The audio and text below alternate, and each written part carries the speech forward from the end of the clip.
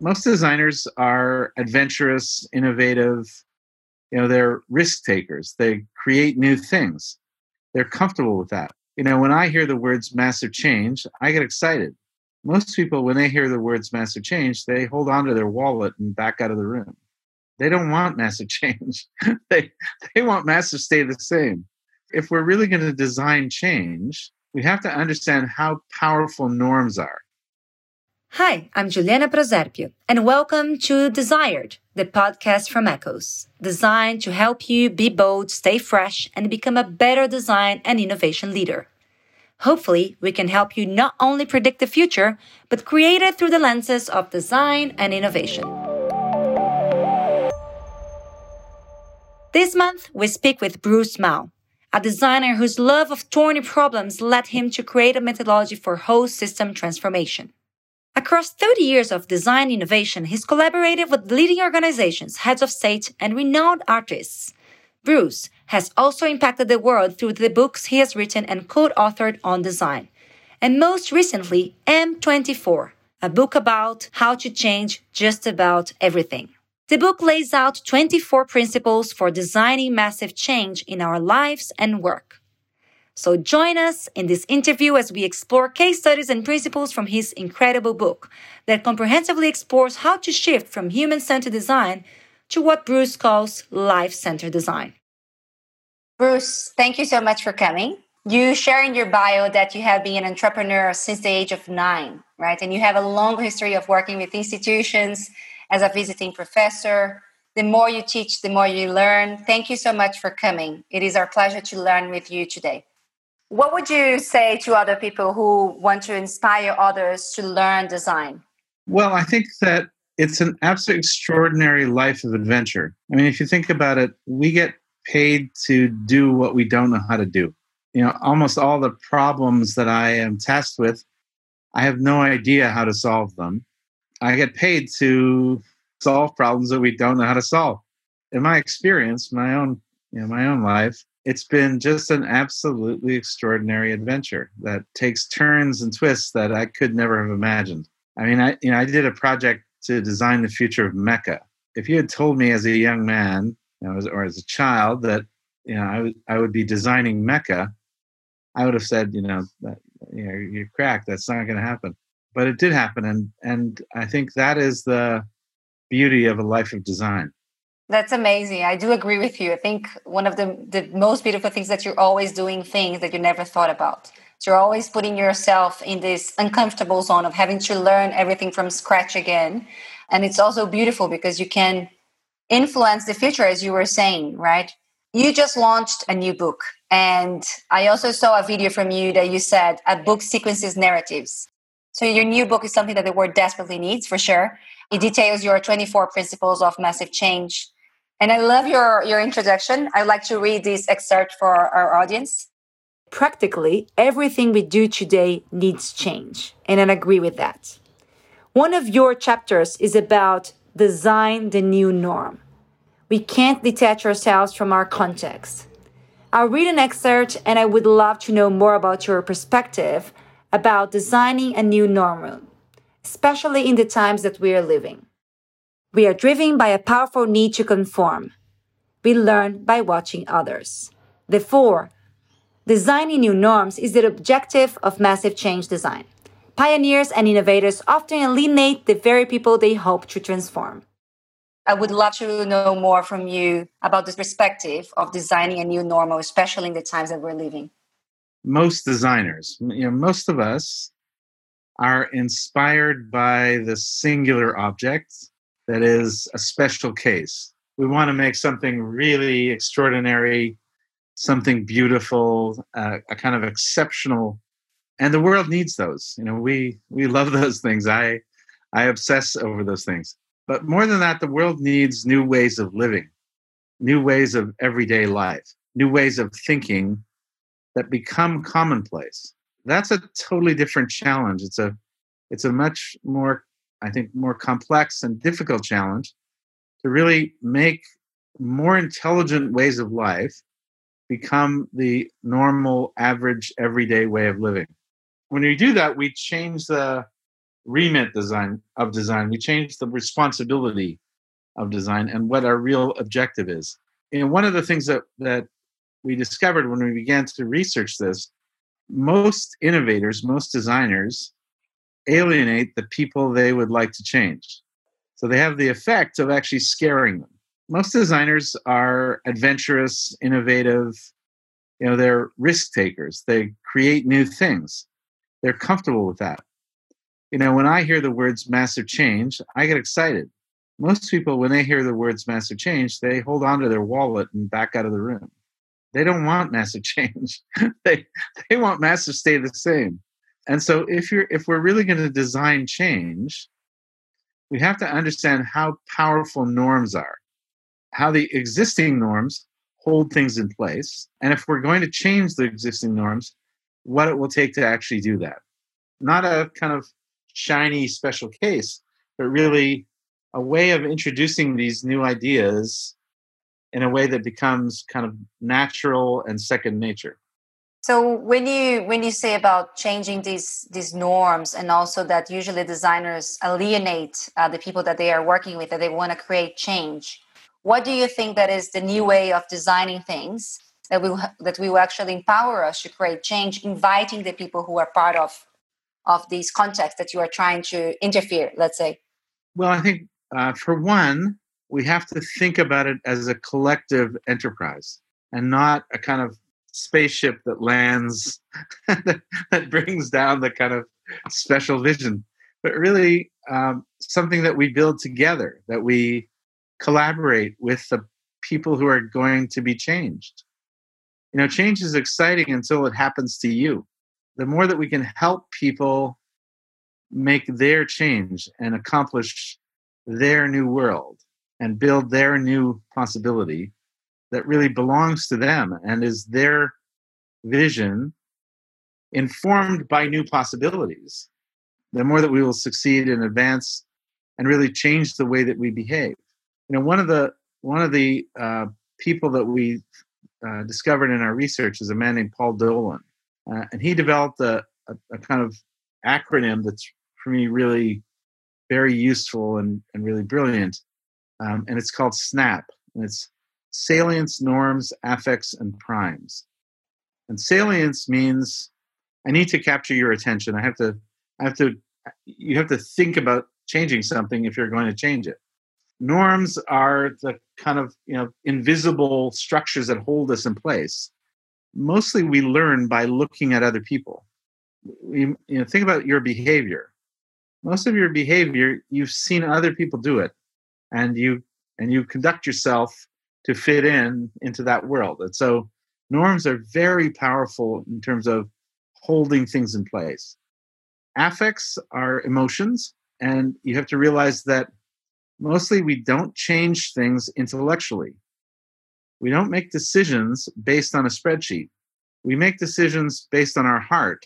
We love something and we will do it no matter what. I mean, we use the example of buying a house. Almost no one buys a house off a spreadsheet. They see a house, they fall in love with it, and they spend more than they intended. And that kind of emotional effect is actually how things really get decided. So we need to understand affects. And finally, primes. Primes are messages, little kind of messages in the environment that help you do the right thing. So if you think about, a little sign on the freeway that says buckle up, right? It's a prime at the moment that you're driving. If I tell you it, as you're going to bed, it's not relevant. If I tell you as you're entering the freeway, it's oh yeah. And so primes are really important to designers because we can put the message into the world at just the right moment and really help people, embrace possibility where otherwise they wouldn't be able to. Does that make sense? Yes, a lot. I think it's interesting. I think you wrote about SNAP in your book. I think when you were talking about designing the new norm, I found it very interesting when you were talking about the norms, because you're basically changing and shifting, you're designing, redesigning, and co-creating, collaborating to redesign culture in a way, and also behaviors, right? I think that what you were talking about, it's also about designing this, actually nudging new behaviors so that people can be informed, but also influenced in a way. But they can respond. Of course, they can always say no, right? It's not like we are alienating people in a way. I think it's the other way around when you are bringing people together for this collaboration. But I wanted to ask you, because you also talk about one of the case studies that I really loved in your book was and I was wowed, was the Guatemala project that you mentioned in your book. I wanted to see if you actually applied the snap, or if you could see the snap in the Guatemala, because there is explanation of the meaning, of course, of Guatemala that I found it, and I didn't know. I was, wow, I'd never thought about it. And then when you changed for Guatemala, I thought it was very clever. But I wanted to see your perspective maybe from this snap, if there is any correlation to it or not. We worked with an extraordinary group of folks in Guatemala to do that project. Essentially what they explained when they first contacted me was they had 36 years of civil war. And so most of their people had grown up, lived their whole lives under wartime. And they said that, explained that their people under those conditions had lost the ability to dream. So when they asked their children what they wanted to be when they grew up, they didn't have an answer. They didn't imagine growing up. And so the whole idea of a culture that didn't dream seemed so tragic to me. I mean, I so took for granted that we can dream. I mean, we don't realize, we learned so much about our own culture in doing the project, because we don't realize that our behavior, our work is built on a foundation that people gave their lives to build.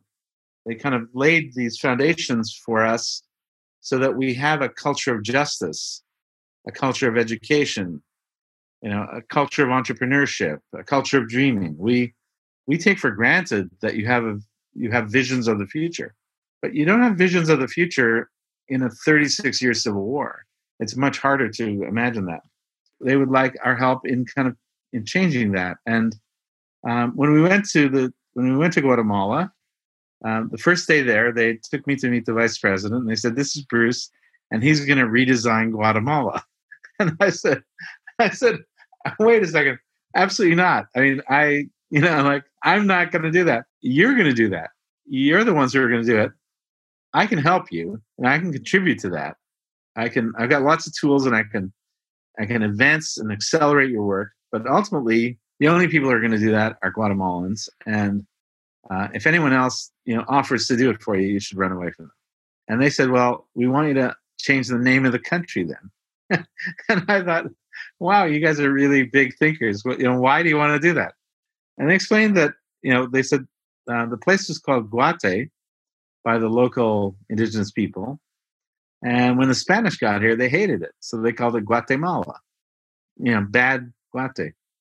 And they said, how would you like to wake up in the United States, a bad place every day? And I said, you really got a point. So we added an extra A in our process. And I can't remember how, when or how it happened exactly. But somehow we added an extra A, and we created Guateamala, which is the love of Guate, and really created it as a movement. The idea was to kind of design a social movement and build what we call the culture of life. We said, look, you've had 36 years of the culture of death. You can't just turn on the culture of life. You can't just say, okay, everybody put down the guns, now we're good. It doesn't work like that. You actually have to build the foundations that have been destroyed or never existed. And so we worked with them to identify the 9 cultures of life, which included, a culture of dreaming. And then they did this incredible project throughout Guatemala. It started in Guatemala City, and it was all about putting those messages, putting that idea of the love of Guate into the city and into the culture, into the media. It was all about this kind of very, very smart messaging that was really everywhere. What we realized, strategically, part of our work was to say, look, you don't have to actually do it. We just have to celebrate it, because thousands of organizations are already doing it. They're just invisible. You don't see them. They don't see one another, and people don't believe it's happening. And so they behave as if that's not true. When in fact, we met literally thousands of organizations who are working on a better future for Guatemala. And so our work really was to say, let's feature them, let's support them, let's celebrate them, and let people really understand what their own people are doing. It was one of the best things I've ever been involved in, I think. It's one of my favorite projects of all time. I'm sure it must be very honorable to be working in such a project like that. And you touched in very interesting things when you were describing the Guatemala project. And I wanted to try to explore this a little bit more. So you were talking first the danger of not having a population or a whole society that cannot dream, right? Not a danger, but maybe the sad part, a tragedy about it.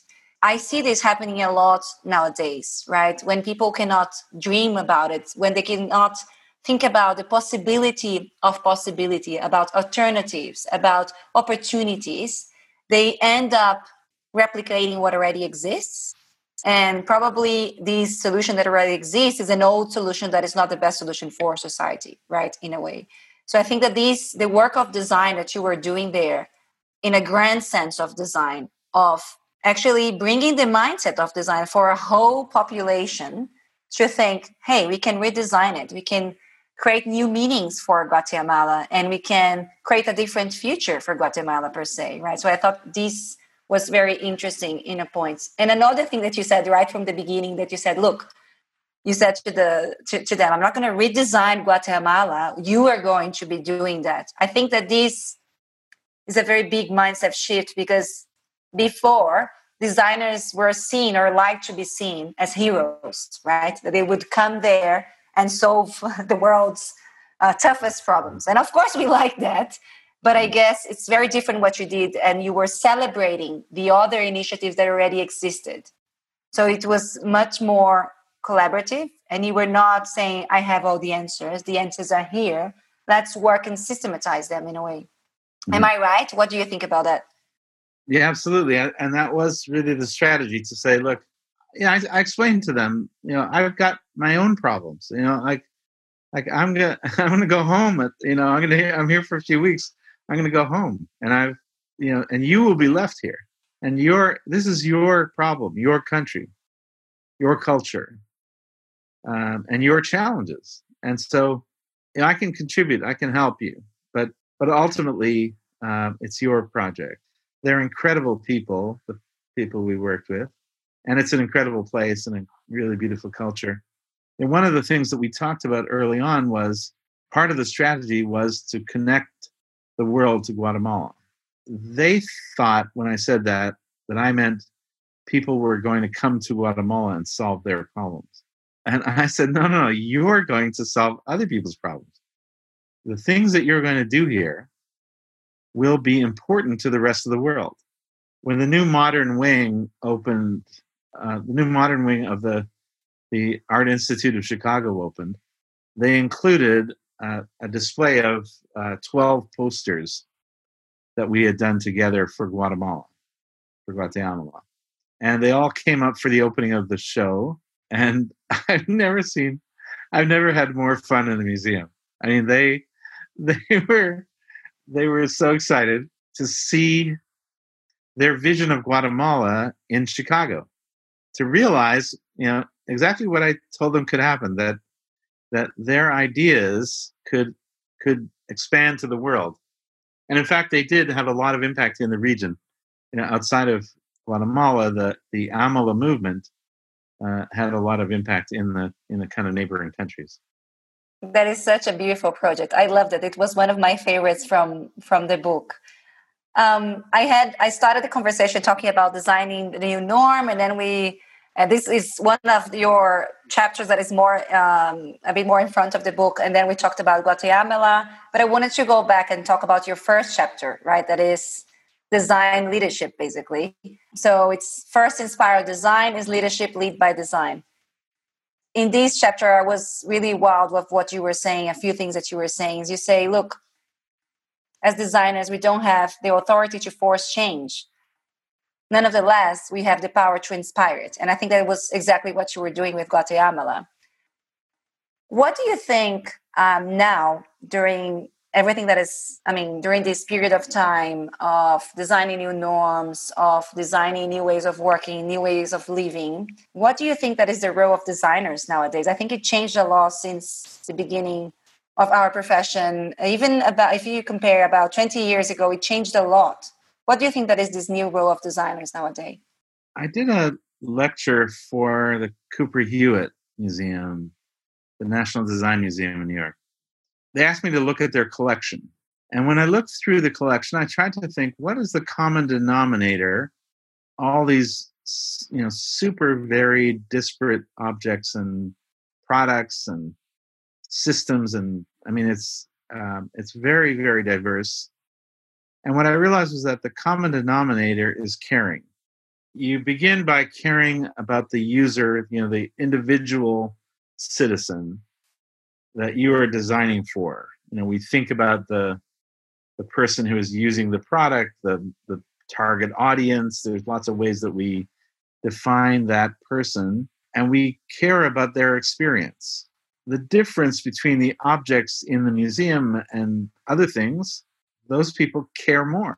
They're very caring about their experience, and they really care about the citizen and their experience with the thing that they're making. And once you start to care about the person, you can't not care about their community or context. If you can't have a healthy, vibrant individual in a toxic community. And by extension, you can't have a healthy community in a toxic ecology. And so what you realize is that when I realized that, I thought what's really happening is that designers are extending the impulse of design, the basic function to care about that individual, that citizen, their experience, and extending that out to a kind of greater and greater extent. And I think now, as designers, we have a new kind of responsibility because our power to change the world is ever expanding. Some people call this the Anthropocene, the geological age where humans shape the earth. That's what we're capable of. We can make that kind of change. With that comes a new kind of responsibility to really understand human and ecological impact of what we're doing. And I think that is fundamentally changing the remit, the kind of charter of what a designer is and does. With this new responsibility, you realize that you actually have a method of leadership, because what you're really doing is you're envisioning a future and systematically executing the vision. So if you think about design as a leadership methodology, there's very little leadership method. There's a lot of good advice about leadership, but design is actually a leadership method where we have the ability to envision something and create a vision, something that is a visualization of the future. And you have to acknowledge that every designer is producing a future, even the worst one. The worst, kind of most banal designer doing something that's going to be produced. They're creating a future, whether it's inspiring or not. And so once you say, look, I'm actually creating the future, then the question is, how do I make that more intelligent? And how do I inspire other people to want to go there? And so that's why we put inspiration at the core. So instead of waiting for inspiration, in hopes that we'll inspire people, we say, look, our responsibility is to inspire. It's not a side effect. It's actually what we're here for. As you mentioned, we don't have control. We can't actually make people be more intelligent. We can't make them be sustainable, right? We can't make them behave better. But you can inspire them to behave better. And I think that's a much more powerful engine. Why I think that's our principal responsibility. That's very interesting. You said at the beginning about your piece that you did for the Cooper Hewitt Museum that you were trying to find the common denominator that was caring, right? I think it's interesting because, and then you were talking about design and let's say the scale of and responsibility of design that we have nowadays, because we are having the power to interfere in things that we haven't been before, and people are looking more to design as an answer for leadership, as an answer for change. And one of the things that I have been thinking a lot is that I think the most dangerous thing is when we are designing unintentionally, right? Because then we end up doing things that is not good for anyone, for society, for the business, for the organizations, for anyone. And I think this is usually when we come up with horrible solutions for our countries, for our business. Now that we are, if you look about this perspective that it's about caring, I thought it was interesting because if you are designing unintentionally, it means that you don't care, right? Because if design is about caring, it means that you care. So you need to intentionally create this movement for change. So I thought it was very interesting about this common denominator of care, basically. When you think about the history of design, the idea of defining the problem as a discrete entity, in other words, taking the problem, pulling it out of context, right? So that you could imagine a kind of a discrete thing that was the problem, and then designing a discrete solution that locked onto the problem. It's that kind of one-to-one problem solution equation. Was in some ways the holy grail of design. We said that's the best we can do. Right? We can define the problem and cut away anything that's complicating, and then we're going to design a solution that is perfect for that problem. And I think that direction, that kind of ambition, was fundamentally wrong because it imagined a discrete problem. The real problem is a complex ecology. Right? So if you take the car, we said, I just want to go fast. What's the solution? We designed the car. We never imagined it as an ecology. So we didn't imagine that we're going to make billions of cars, hundreds and hundreds of millions of them, and that it would reorganize the whole world around oil and geopolitics. We never imagined the environmental impact of billions of cars. We just solved that discrete problem of how do I make a car? And I think today we're now going back and saying, hey, we have to design, the kind of look of the car is the least interesting.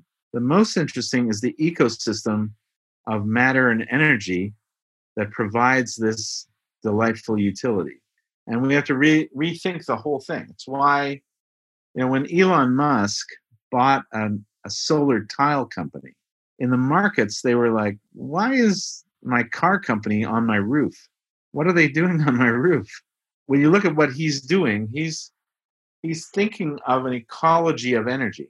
He's thinking of the whole ecosystem of energy and trying to understand, how do I make a new kind of design solution that is a system, not an object? And I think that's the biggest change in design culture that we have to grapple with. We have to start to think about the solutions that we create problems. And how do we mitigate those problems and really design it as a kind of ecosystem? Yeah, I think if we're thinking about designing ecosystems, it's clear that we cannot work as designers alone. There is no more hero designer. You need other people because you're working in an ecosystem. And I think that what you were saying before, it's connected to one of your principles as well, that is always search for the worst, right? I think that you have to think about the worst that can happen with this solution. Because if not, you're going to be creating unintended consequences as always, right? Is there any example that you think that designers are not doing that right nowadays? They were not looking for the worst, and things are evolving so fast and we're not looking for the worst, I don't know, as in terms of use of technology or any kind of solution. What do you think? I mean, what we discovered really was from a book by C.K. Prahalad. And Prahalad wrote an extraordinary book called The Fortune at the Bottom of the Pyramid. And in the book, he explains that almost all design and development is happening at the top of the pyramid. So almost all designers are serving the same billion people. right? The very top of the pyramid. And he said, if you go down to the base of the pyramid, there's billions of people there, 6 billion of them.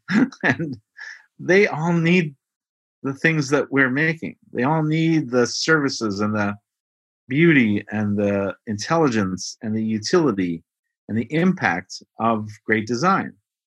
But almost no one is working at the base of the pyramid. And so if you go there and you can solve problems, and you can really solve problems at that scale with the cost constraints that it carries, you typically revolutionize the rest of the world. There's a woman named Rebecca Richards Cordham at Rice University. She is working on, for instance, one of her projects was to basically put all the benefits, all the technological impact of a modern medical office into a backpack that was less than 100 pounds that could be taken off the grid. So she could deliver the quality of care of a modern New York medical office into any jungle in the world for indigenous people or poor people anywhere. She did things there. She was working with a group out of Rice University, her program there, and she did things that are revolutionary, because if you're going to take all that technology of a modern office and put it in a backpack, you have to innovate. And so they made things. They took a piece of equipment, if I recall correctly, that costs like $4,000 and made it for less than $100 and miniaturized it. So it's super light, goes into the backpack, it doesn't use much energy, and it produces the medical delivery of a $4,000 piece of equipment. And, for less than 100. And she said it could be less than $10 if she manufactured it. And so when you really go down to the base of the pyramid and try to figure out how to solve those problems, you solve things that can revolutionize the whole world, not just for poor people. You really can change how things work, because who is going to buy that $4,000 piece of equipment if you can get the same results for $100 or for 10? And I think that whole concept of really thinking about our biggest challenges, that's where our biggest opportunities are. You're right. I think you also mentioned Aravind in your book, the Aravind Foundation, and they are amazing, basically. They redesign everything from the system of recovering vision, right? From the point that they are redesigning the actual lenses for cataract, that they redesign everything to make it cheaper, like you were saying this example as well, but also as they redesign the process, they redesign they were actually capacitating people locally, right? To bring and to be cheaper and to sustain this business model. They redesigned the way how people paid for the operations. Whoever had more could pay more and maybe subsidize something else. I think that this is one of the most systemic changes in an operation that I've seen, and it's beautiful. Basically, the impact is extraordinary. The typical eye surgeon produces 400 operations per year, and an Aravind doctor does over 2,600. So over 4 times as many.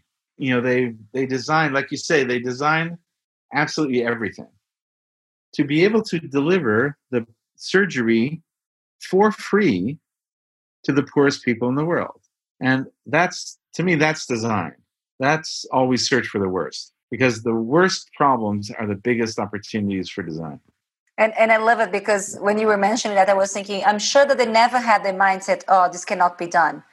They were always like, yeah, we can do it. So it was cheaper, faster, and more effective, right? So it's all the things that usually, whenever you're creating and redesigning something, you're going to have to let go on something, right? They didn't. They didn't let go on anything in their processes or in their product, in anything. And it's really, really beautiful project. And I think, that being said, I just wanted to touch point on another chapter of your book that this is one that made me more excited about. Actually, all of them, but this was like touching on something that was very interesting. That you said the name of the chapter is "Compete with Beauty," right? And you talk about beauty as a competitive idea because beauty moves us. And there are multiple ways of analyzing beauty, of course. But since I was a kid, beauty made my humor change for sure, for good or for bad. And I have been obsessing with beauty since then. So I really love that chapter. The other day I was doing a yoga session, a sound yoga session, and it was very interesting. But I was having to do the arms and the ahs, and I was like, that's not beautiful. Maybe I should be changing a little bit my tone to actually help with the whole group, right? And but that being said, I just wanted to see, how do you gave many interesting principles of how to compete with beauty, but how do you, as a designer yourself, how do you compete with beauty in your practice, in your everyday life? In the book, I outlined 13 dimensions of beauty that anyone can learn. In other words, there are a lot of ways of defining beauty and a lot of different cultures of beauty and different ways of thinking about it. But the common denominator is that beauty is the highest form of human behavior, the highest form of human ambition. So however we define it, it's about that kind of greatness. And so, I've always been obsessed with order and beauty, and I apply it to everything that I do. I kind of can't help myself. I just, it's the way that I live and think. And so I think of it as a part of the way that I live and work. But I realize that, in design education, there is almost no discussion of beauty. I mean, if you walked into an architecture school today in America and you put up a project and you said, I did it because it's beautiful, you would get an F. Heck, you're fired. Uh, and and and I realized how weird. You're right. You will be like, no, you didn't understand anything about design or architecture. Go away. Yeah. And I think it's just really weird that I think one of the great tragedies of our culture is that we've conflated critical and negative.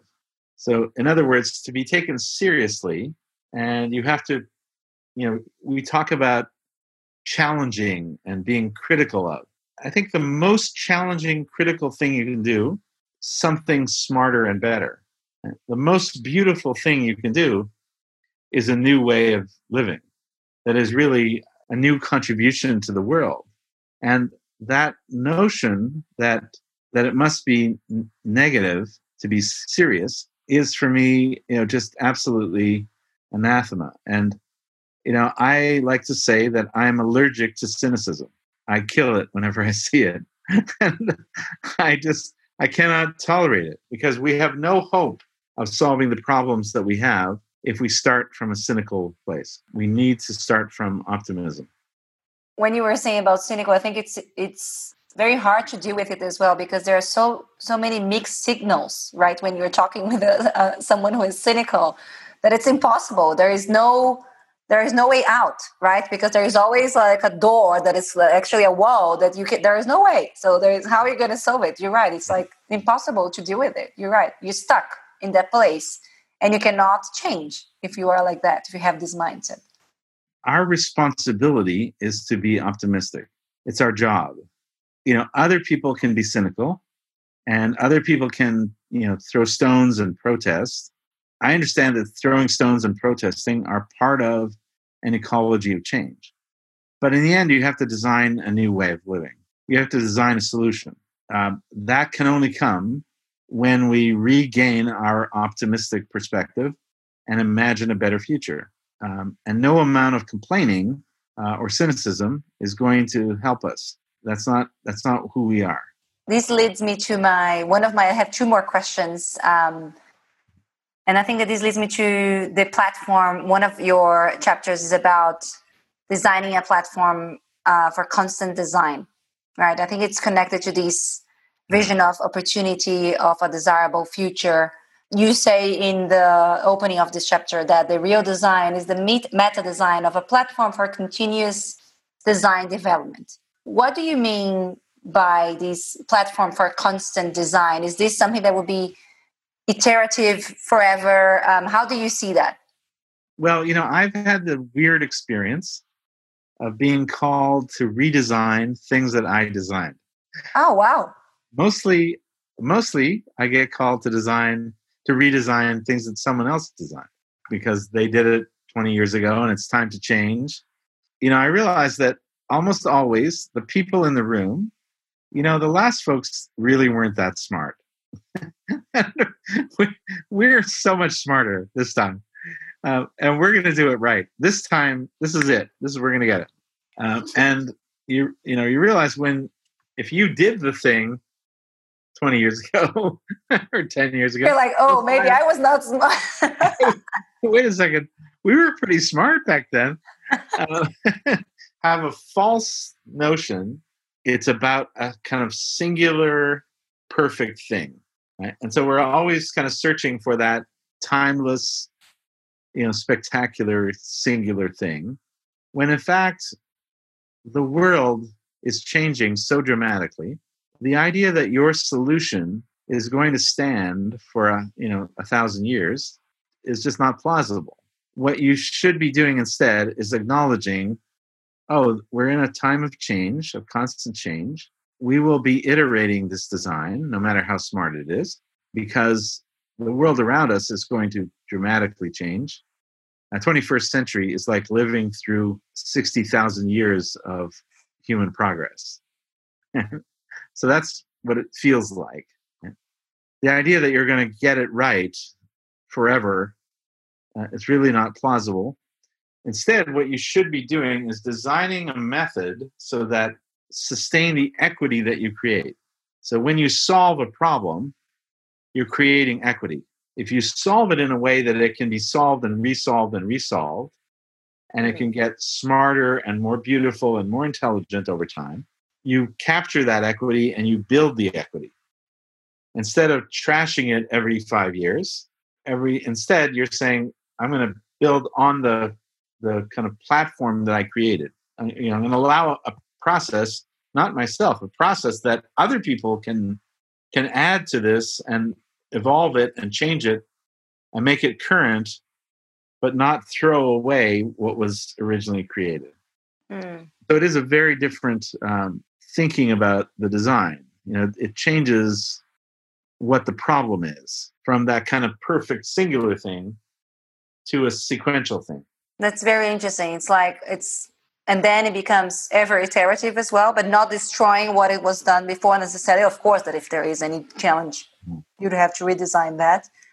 It's almost like Lego, right? That you would be building, the first would be building the blocks, and then you will be, okay, let me create something with these blocks. And then you create a house, you can create a tree, and then you can keep iterating depending on the time and on the needs and the context of the time that you're living in and wherever you are. That's very interesting. I mean, Lego is a beautiful platform. The world over, people love. I agree with you. It's one of the most interesting, and even the adults like to play. So it's really nice. So it's for everyone, basically.